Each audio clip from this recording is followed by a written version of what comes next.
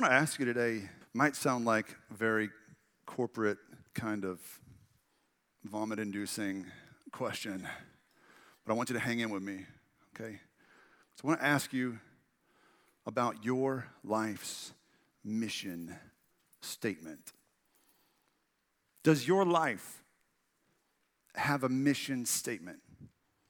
Now, I know a lot of us are repulsed by mission statements because we've seen Office Space and we think of like TPS reports and we think of like really mundane things when we think of mission statements, and a lot of mission statements are just really unhelpful, platitudes strung together.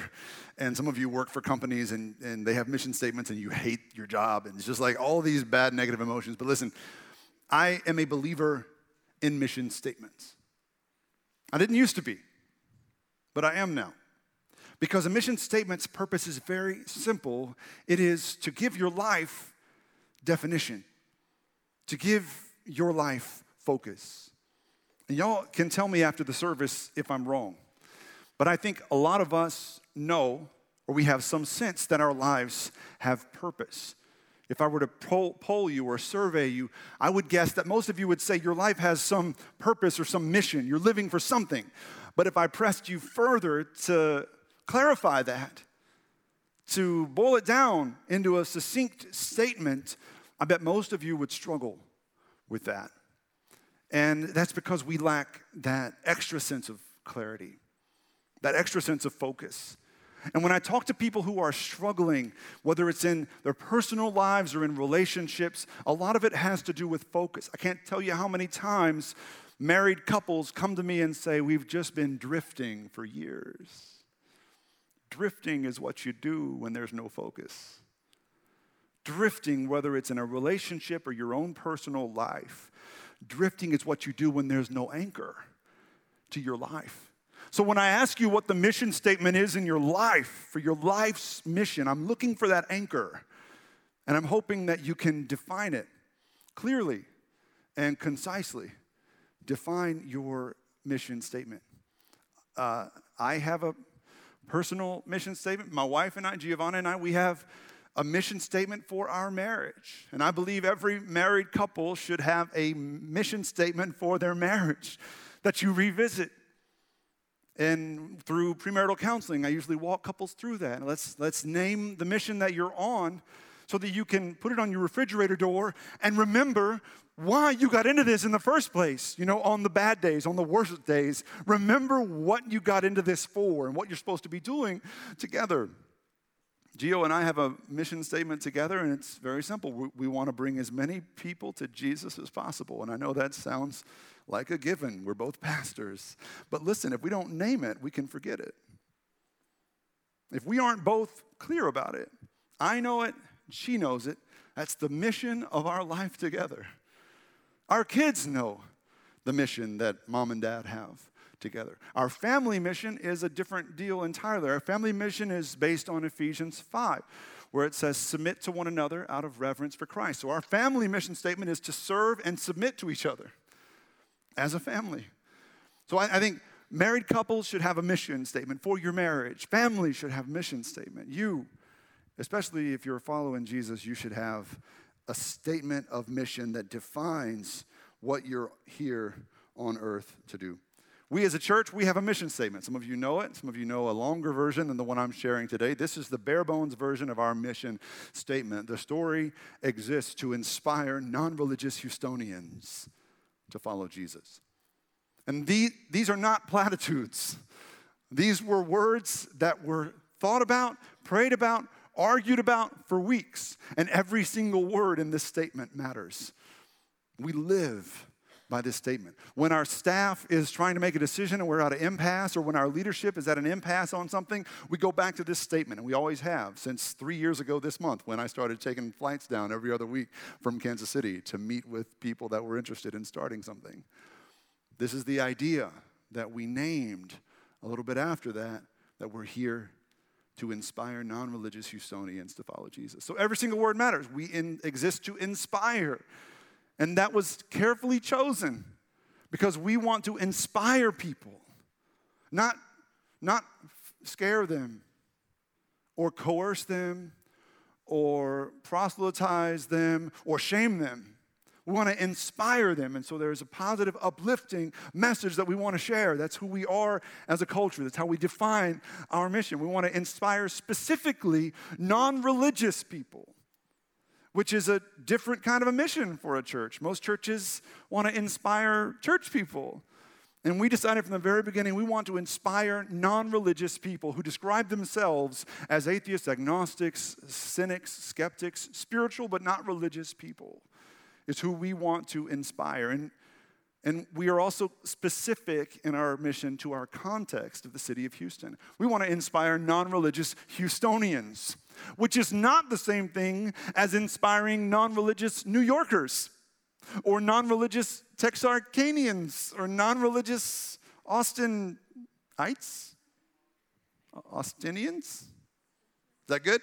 Whatever, it's not the same thing because every city is different. Every community is different. And so we want to be very specific about reaching out and meeting the felt needs of Houstonians. So Houstonians have a special set of needs, which is why I'm thinking about introducing our next sermon series as Houston, we have a solution. Tacos, Tahoes, Jesus and you. Do you guys like it? You guys like it? I'm thinking about going with it. So 50-50, stay tuned. That may be an exaggeration of what we do, but that's kind of what we do. We try to speak directly to Houston and what would resonate with our Houstonian neighbors. And then finally, the last part of our mission is that we want to inspire non-religious Houstonians to follow Jesus, which means that it's not good enough for us that people have some vague sense of some unknown God, some vague notion of the man upstairs, or some unknown God in the sky who may or may not love me. Like, we want people to know and follow Jesus, the one who came to show the world the true nature, the true identity of God. And so we name Jesus and not just God in our mission statement for further clarity. In every mission statement, there is clarity. Every mission statement that is good is always simple, specific, and quantifiable. Simple, specific, and quantifiable. Another word for quantifiable is measurable. You want to be able to measure how you're doing against the mission that you've set out for yourself or your family or your marriage. Simple, specific, and quantifiable. Consider these really effective mission statements from the corporate world, like this is from Tesla. Tesla's mission statement is to accelerate the advent of sustainable transport by bringing compelling mass-market electric cars to market as soon as possible. It's a little wordy, but very specific, and if you have looked around lately, they're doing a pretty good job at fulfilling their mission. Check out Google's mission statement: to organize the world's information and make it universally accessible and useful. Now, just so we're clear, Google's mission is to make your information universally accessible and useful. FYI. And so hopefully they're not as good at fulfilling their mission as I think they might be, because it sounds very much like the beginning of a sci-fi movie of some sort. And Google's going to turn out to be like Cyberdyne Network or whatever from the Terminator movies. Wasn't it Cyberdyne? Anyway, talk to me after the service. So Google has a very simple, succinct, specific, and measurable mission statement. Not all mission statements are good. Bad mission statements are too vague or simply delusional, like this one that says, to help make every brand more inspiring and the world more intelligent. Now, this sounds nice when it rolls off the tongue, and it's very ambitious. There's nothing wrong with being ambitious, unless the company whose mission statement this is the same company, Avery Dennison, that makes sticky notes. And if all you do is make sticky notes, I'm not sure you should be saying you're going to make the world more intelligent through your sticky notes. You don't even make the best sticky notes. 3M makes Post-it notes, and they're way better than your stupid little sticky notes, Avery Dennison. So you might want to rethink the mission you're on to make the world more intelligent. Sometimes you have to be a little humble and realistic with the mission statement that you declare. We've been talking about the book of Acts for 7 weeks now, and we're wrapping up today with one of my favorite passages from the book of Acts in this series called Semi-Organized Love. What we're looking for is the mission of the church so that we can learn our mission, what it should be in life. And so the earliest church had a very clear mission. The mandate came from Jesus himself in Matthew 28:19, where Jesus said, "Go and make disciples of all nations, baptizing in the name of the Father, Son, and Holy Spirit." We just baptized this morning at 9:40. We don't have any baptism scheduled for 11, but if anybody wants to do this later, come see me during communion. But I'm soaked from here down because one of the guys I baptized, the biggest dude I've ever baptized, 300 pounds. He's a linebacker for a college football team. And we had too much water in the tank, so the stage flooded, so that was fun. But we're fulfilling the mission Jesus laid out years and years ago to make disciples of all nations, baptizing in the name of Father, Son, and Holy Spirit. Now, within that mission, the figurehead of the early church was Paul, who wrote 13 of the 27 New Testament books and had a more specific personal mission for himself that we find in Acts 28:28, where he talks about how God's salvation has been sent to the Gentiles and they will listen. He knows they will listen because he spent the whole time in Acts preaching to the Gentiles and they're listening. So Paul's specific mission is to preach the gospel to non-Jewish people. And that's what he spends all of his time doing, is bringing Gentiles to Jesus. So when Paul had this mission lined out before him to make Jesus relevant to Gentiles, he could then build a strategy around that mission to get him from where he is to where he wants to go. And that's the beauty of crafting a mission statement for yourself, your marriage, your family, your church. Is that once you have the mission defined that you're on, you can then plan and strategize to carry out that mission. You're no longer wandering or drifting at sea. You have the anchor. You know where it is that you need to get as a family or as yourself. So Paul's strategy for carrying out his mission, I think, is best outlined in one of my favorite passages in Acts. It's long, so take your study guides out. Maybe those will help you. It's one of the pages you received when you walked in this morning, or just follow along on the screens. We split this passage up into 3 parts. I just love that we get a very clear glimpse of Paul's strategy, because Paul's mission is not that different from ours here at the story. So here it goes, Acts 17, 16 to 34. This is the first part of it. While Paul was waiting for them, and he's waiting for Timothy and Silas, his buddies, to come to Athens, he was greatly distressed to see that the city was full of idols. So he reasoned in the synagogue, with both Jews and God-fearing Greeks, as well as in the marketplace day by day with those who happened to be there. A group of Epicurean and Stoic philosophers began to debate with him. Some of them asked, "What is this babbler trying to say?" Others remarked, "He seems to be advocating foreign gods." And they said this because Paul was preaching the good news about Jesus and the resurrection. Then they took him and brought him to a meeting of the Areopagus, which is the hill of Ares. Ares was the god of war. The Greek name for Ares was Mars. And so Mars Hill, if some of you have heard of Mars Hill, that's where this was. And they said to him, "May we know what this new teaching is that you are presenting? You are bringing some strange ideas to our ears, and we would like to know what they mean." All the Athenians and the foreigners who lived there spent their time doing nothing but talking about and listening to the latest ideas. And the paragraphs there is Luke's editorializing, basically calling Athenians babblers, as they had called Paul a babbler.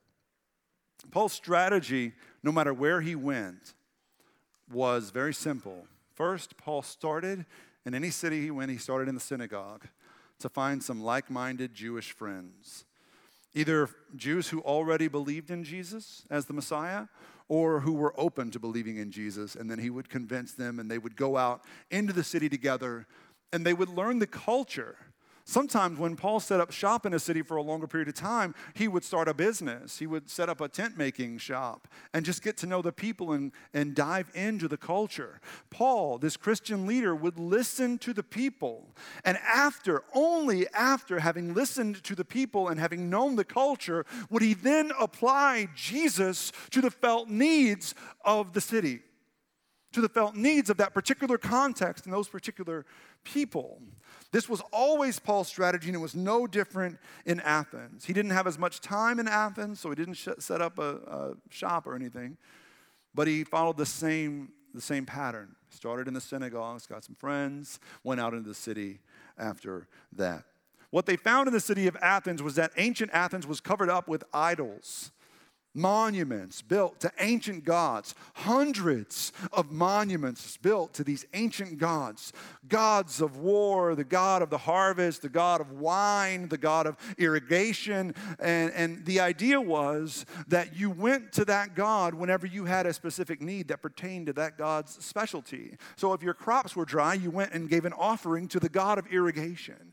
If you couldn't get pregnant, you went and gave an offering to the god of fertility, so that maybe that god or that goddess would no longer be mad at you and would give you what you asked for.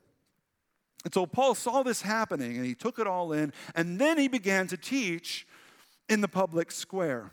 He began to teach, and he got the attention of two groups of Greek academics, the Epicureans and the Stoics. And this is where it gets really interesting to me, because when I think about the Epicureans and the Stoics and what we know historically about these groups, I realize just how little the world has changed and how similar ancient Athens must have been to Inner Loop Houston. I think we have a lot to learn from Paul's treatment with the Epicureans and the Stoics. Epicureans were agnostics. They were open to the idea of God. They just didn't care if God existed or not. They didn't live as though God existed. They lived for themselves, because the highest ideal in the Epicurean mindset, the highest ideal was your own personal pleasure. So they were pleasure seekers. And they weren't real opulent about it. I mean, it wasn't about, spending a bunch of money and stuff all the time, but they just said, if you're going to do something, you should do it for your own pleasure, for your own happiness, for yourself to feel good, because nothing matters more than that. What I'm about to say might sound offensive to some of you lifelong Houstonians. I don't mean it to be offensive or judgmental, but some of you who grew up here have no idea how different life is in Inner Loop Houston than just about anywhere else in the world. Nobody parties like the Inner Loop parties. It took me a year to get used to all the balls and the galas and the dances and the parties, and even the birthday parties aren't just regular parties. Like, you got to go all out, and you got to have like wine at a child's birthday party. It's just nobody parties like the Inner Loop parties, and it almost gives me the impression that culturally we're a lot like the Epicureans. We think that having a good time, our pleasure, our happiness is the goal, is the highest ideal. I'm not saying that's true for everyone here. I'm saying that for most of us, it's probably like a top 3 deal. Like personal pleasure is a pretty high priority, if not the highest. We're Epicurean sometimes, Inner Loop Houstonians are. Or when I say Inner Loop, it's not what it used to be. Like now it's the Beltway, right? Like y'all realize that.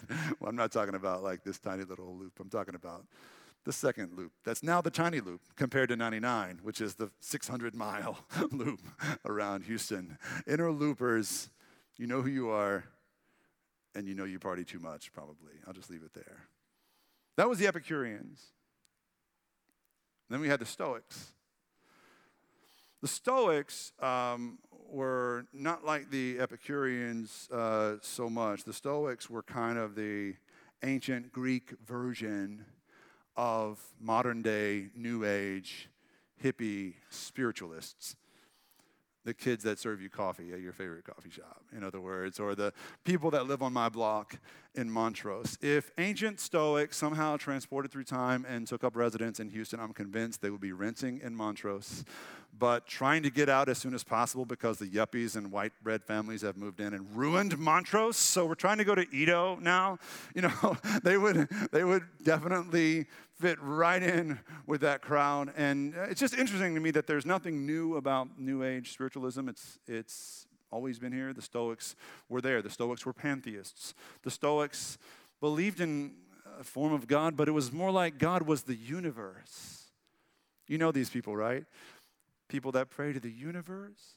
And the Stoics believed God is the tree, and God is the sun, and God is the sky, and God is the wind. And when you get sick, it's the Stoics that will say to you, I'm sending all my positive energy your way. And all you want is chicken soup and a prayer or something, you know, and they're just sending you vibes, you know, and you're just like, you know these people, right? Like I'm not judging, I love these people. I could sit and talk for hours, right? There's a reason why my family chose to live where we live, but they sound very, very familiar when you think of how the ancient Stoics lived and thought. So Paul met the Stoics and the Epicureans. He met them on their turf, on their terms, in their city, and spoke to their needs.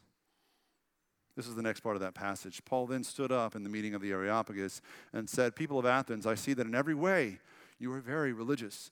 For as I walked around and looked carefully at your objects of worship, I even found an altar with this inscription, to an unknown God. Now, I want to stop there just a minute and talk about this monument with the inscription to an unknown God. There are other non-biblical sources that corroborate this. There were actually monuments that were built to unknown gods, not just in Athens, but throughout the region. In fact, even today, if you go to places like some parts of China, other parts of East Asia, parts of Korea, South Korea, you'll find these monuments, these shrines that are built to unnamed gods. So local shrines that are built in honor of the unnamed god of the sea, for example. People go there and they give offerings to this unnamed, unknown god of the sea. But if you ask the locals if they really believe that there is a certain specific god of the sea, most of them will say no. And the offerings that they go and give to the god of the sea whenever the sea is acting up or there's storms coming in or whatever, it's a just-in-case deal. Just in case there is an unknown, unnamed god of the sea, we want him to be happy with us, so we're going to keep giving money. And it was the same kind of thing in ancient Greece, this altar to the unknown god. Greece had hundreds of altars to hundreds of gods, but just in case there was one they missed that they didn't want to tick off, this unknown God, they would put up an altar to that unknown God and people would go and give offerings. It was a very random thing. It was kind of like a heavenly, like an insurance policy of sorts, an a la carte kind of a deal. And it's very common in the ancient world. And so Paul points it out. I've seen your unnamed God, this monument to an unknown God. To continue here, so you are ignorant, he says, of the very thing you worship. And that is what I'm going to proclaim to you. The God who made the world and everything in it is the Lord of heaven and earth, and does not live in temples built by human hands. And he is not served by human hands as if he needed anything. Rather, he himself gives everyone life and breath and everything else. From one man, he made all the nations that they should inhabit the whole earth. And he marked out their appointed times in history and the boundaries of their lands. God did this so that they would seek him and perhaps reach out to him and find him, though he is not far from any one of us. This is a quote here. It's interesting, there's quotes. For in him we live and move and have our being. As some of your own poets have said, we are his offspring. Therefore, since we are God's offspring, we should not think that the divine being is like gold or silver or stone, an image made by human design and skill. In the past, God overlooked such ignorance, but now he commands all people everywhere to repent. For he has set a day when he will judge the world with justice by the man Jesus he has appointed. He has given proof of this to everyone by raising him from the dead. I want you to see how Paul's strategy, before he gets to the meat of his message, to the truth that may offend some, he begins with respect for the culture he's in. He says, in the very beginning, I see that you guys are very religious guys. I see your culture. I see your devotion. I see your monuments and your religion. And then he goes a next step further and he quotes their own poets to them by heart. This Jewish foreigner, this Christian evangelist, took the time to know the city to such an extent that he quoted their own poets to them. Epimenides was a famous Greek poet. We think that's where Paul got that first quote, for in him we live and move and have our being. That's why it's quoted, because it was a famous poem. And the second quote was definitely from a famous Stoic poet named Aratus, who had a poem in which he said, we are his offspring. So Paul goes out of his way to have a tip of the cap to the culture that he's in. Before getting to the heart of his message, he lays the groundwork of trust and commonality by respectfully acknowledging the culture that he was in. This is especially interesting since we know how appalled and repulsed Paul was by idol worship. Read any of his other letters and you will see how he was disgusted by the pagan worship of idols. But he didn't let that show in this moment, because if Paul had led with that, what would have happened? Everyone would have shut him down completely. He might not have made it out of Athens alive. If Paul had led with his disgust for their culture, instead of respect and commonality and mutuality, it certainly wouldn't have turned out the way that it did. Paul does not go on the attack. He keeps it civil. He's not a jerk about it. He doesn't say all that's wrong with Greek cultures. And this is why this matters, guys. I think it matters for us as Christians to hear this, because I believe the number one producer of agnostics and atheists in our culture is Christians who are disrespectful toward others and their cultures and their stories. Christians who criticize entire genres of music without taking the time to learn about or listen for the story behind that genre, the pain behind that genre, where it comes from, what it means, the artistry there. We just criticize and say it's not of God. Christians who care more about you voting the way they do than they care about you knowing the Jesus they claim to love. Christians who are judgmental toward people they call promiscuous, young adults who are promiscuous without considering the kinds of pain and abandonment that led to choices that people are making. Christians who just can't be quiet and listen to the culture around them. Paul took the time to listen and know the culture around him. He had his critiques, he had his disagreements, but he didn't start there. He listened to the culture, took time to understand it, quoted their poets. That would be like Paul coming to be a guest preacher at the Story Houston next Sunday and leading with a Bun B quote, leading with a Bun B lyric, and then throwing in some Beyonce lyrics midway through, and you guys would love it. You would be, I'll do whatever this guy wants. He's the coolest preacher I've ever heard in my life. That's what Paul is doing by quoting Epimenides and Aratus. And that's him calling right now to tell me how much he loves Bun B. I don't know. Sorry, I didn't. You deserved it, but I'm sorry. Paul acknowledges their culture. He acknowledges their idols. I want to talk about idols real quick just because we can get a little confused and point the fingers at other idolatrous people, other idolatrous cultures without realizing how idolatrous our culture is. So idols don't have to be statues that are erected in the honor of some god. Idols can be anything that take the place of God. Idols are anything that you love more than God. And I know you're going to say, I don't love anything more than God. I'm a Christian. Okay, well, let's be honest. Because kids can be your idols. Your kids. Your family can be an idol. Your marriage can be an idol. And anything from career and money and power can be an idol. And that's just the reality of how this works. By this definition, your career, your popularity, your acceptance, your wife can be idols. Money, sex, pleasure, Aggie football, Astros baseball. I'll admit, 9 straight. We have 41 and 16, 40 and 16, 41, 40 and 16. About to sweep the Rangers today. I might have a problem. That might be an idol for me. I might have watched the game last night instead of finishing this sermon last night. That might have happened. And I am like you. I've got idols. And so here's the thing. The reason we worship idols is because God made us to worship something.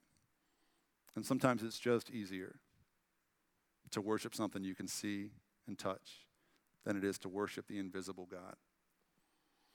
And sometimes we choose the easier path. Paul says to them, you guys are worshiping all these idols, and you have an idol to an unknown God. So let me tell you about this God you know about, but do not yet know. This God was there at the beginning. He created all things. He created all people, all nations, all tribes. This God doesn't live in temples. This God doesn't need your offerings. This God doesn't need anything from us. He just gives to us. He gives life, and he gives everything else.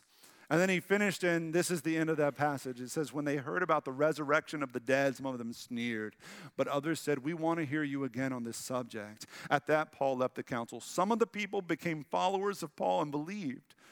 Among them was Dionysius, a member of the Areopagus, and also a woman named Damaris, and a number of others. As we talk about Paul and his mission, the church and her mission, I want to finish up with 3 questions for you. 3 very simple questions. First, if someone audited your life, if someone performed an audit on the way you spend your time, your energy, and your money, your talents, your resources, how would they define the mission of the life you're living now? And this is just something between you and God. I'm not asking for a response. It hurts to think about, probably. But if someone performed an audit on the way you live your life up to now, how would they articulate the mission of your life? The second question I want to ask is, what idols exist for you personally? What are your personal idols, the things that take God's place, anything from money and power to marriage and children? I'll stop there and get to the third question in a second. I want you to see that if you're honest enough about the first 2 questions, if someone audited your life, how would they write your mission statement? And then what idols exist in your personal life?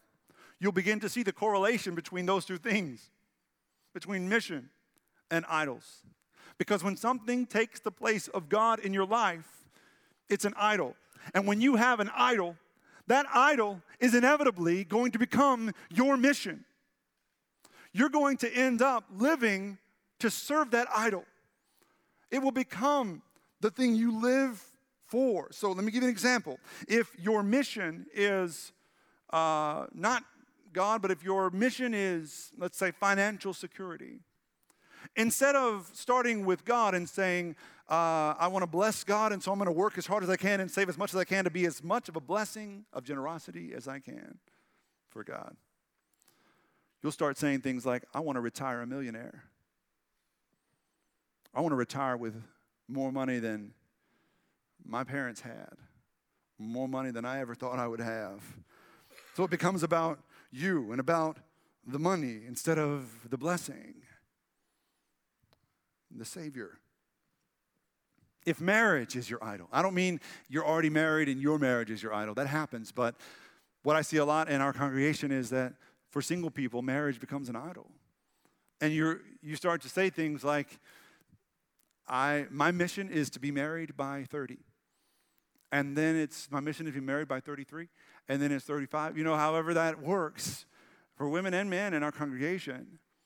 Instead of, my mission is to follow Jesus as closely as possible and share the gospel with as many people as possible. If that includes a spouse that I can share the gospel of Jesus with, then so be it. And if not, then so be it. But my mission is the gospel. My mission is Jesus. You see how idolatry can become the mission. The idol becomes that which we serve rather than the mission. And the most common idol, I think, in our context is the idol of children. And this is the hardest one to swallow. Because who doesn't idolize their children? You think your children are the best children. I think mine are the best children. We can't both be right. We idolize our sweet little precious children. And some of you think your mission is to raise the greatest kids who have all the opportunities that you never had growing up. So you say that or you live that way instead of saying, my mission is to follow Jesus. Or even parents, you could say, my mission is to raise kids who follow Jesus. And the best way to do that is to lead by example. That would be fine. But if all you want to do is raise the greatest kids who have the best lives, then you're going to raise kids who believe they are the greatest kids. And no one's going to like them or you. And they're going to roll their eyes at your Facebook posts because they're so sick of your entitled little brats. When we worship idols, the idols become our mission. Which brings me to the third question. In spite of what your life's mission has been to this point, in spite of which idols you've worshiped up to now, what is it that you hope your mission statement will become? What will be the focus of the rest of your life? This one life God gives you to live on this earth, this one gift. What a precious gift it is. I want to challenge you to write, either today on your way home, right now, or sometime this week, to write a mission statement for yourself or your family or your marriage that is simple, specific, and quantifiable. And I encourage you to put Jesus at the center of it. And once you have that first draft of a mission for your life, you can adjust it, you can adapt it, but at least you have a starting point. At least you have something around which to plan and strategize, as Paul did, as the church did when it began. Monday night, a really good buddy of mine and a member of this church had a swollen leg, and he showed it to me a couple days before that and said it was really hurting him, and finally his wife convinced him to go get it checked out, and so they went to the ER, and for a swollen leg, figured he'd get patched up and go home with some anti-inflammatories or something. He is still at that hospital. He's not going to go home for 4 weeks, and then he's going to be back in the hospital off and on for at least a year. Because while they were there, they diagnosed my buddy, Casey, with cancer, with B-cell acute leukemia, lymphocytic leukemia, or something like that. I just messed up the name of it, but it's a very aggressive form of cancer. And Casey, whom some of y'all know, he serves on a hospitality team. He's at every men's Bible study. He's 38 years old, 5 kids. Casey has an uphill battle ahead of him as the chemotherapy begins. As we speak, he's taking his second treatment, and he'll be watching this service online later in the week. As I sat with Casey this week in his hospital room, and he's got all of this struggle ahead of him, and his doctors are just making no bones about it. They're telling him everything that's going to happen to him. And they're giving him his chances of survival, and all this reality is coming his way. I know I'm supposed to be the one there encouraging him to be positive and taking care of him, but I swear to y'all, he was the one taking care of me because I was a wreck. I was a mess. I've been a wreck all week long. It's just been awful to think about this, and I can think about nothing else. And I sat there worried and afraid more than he was.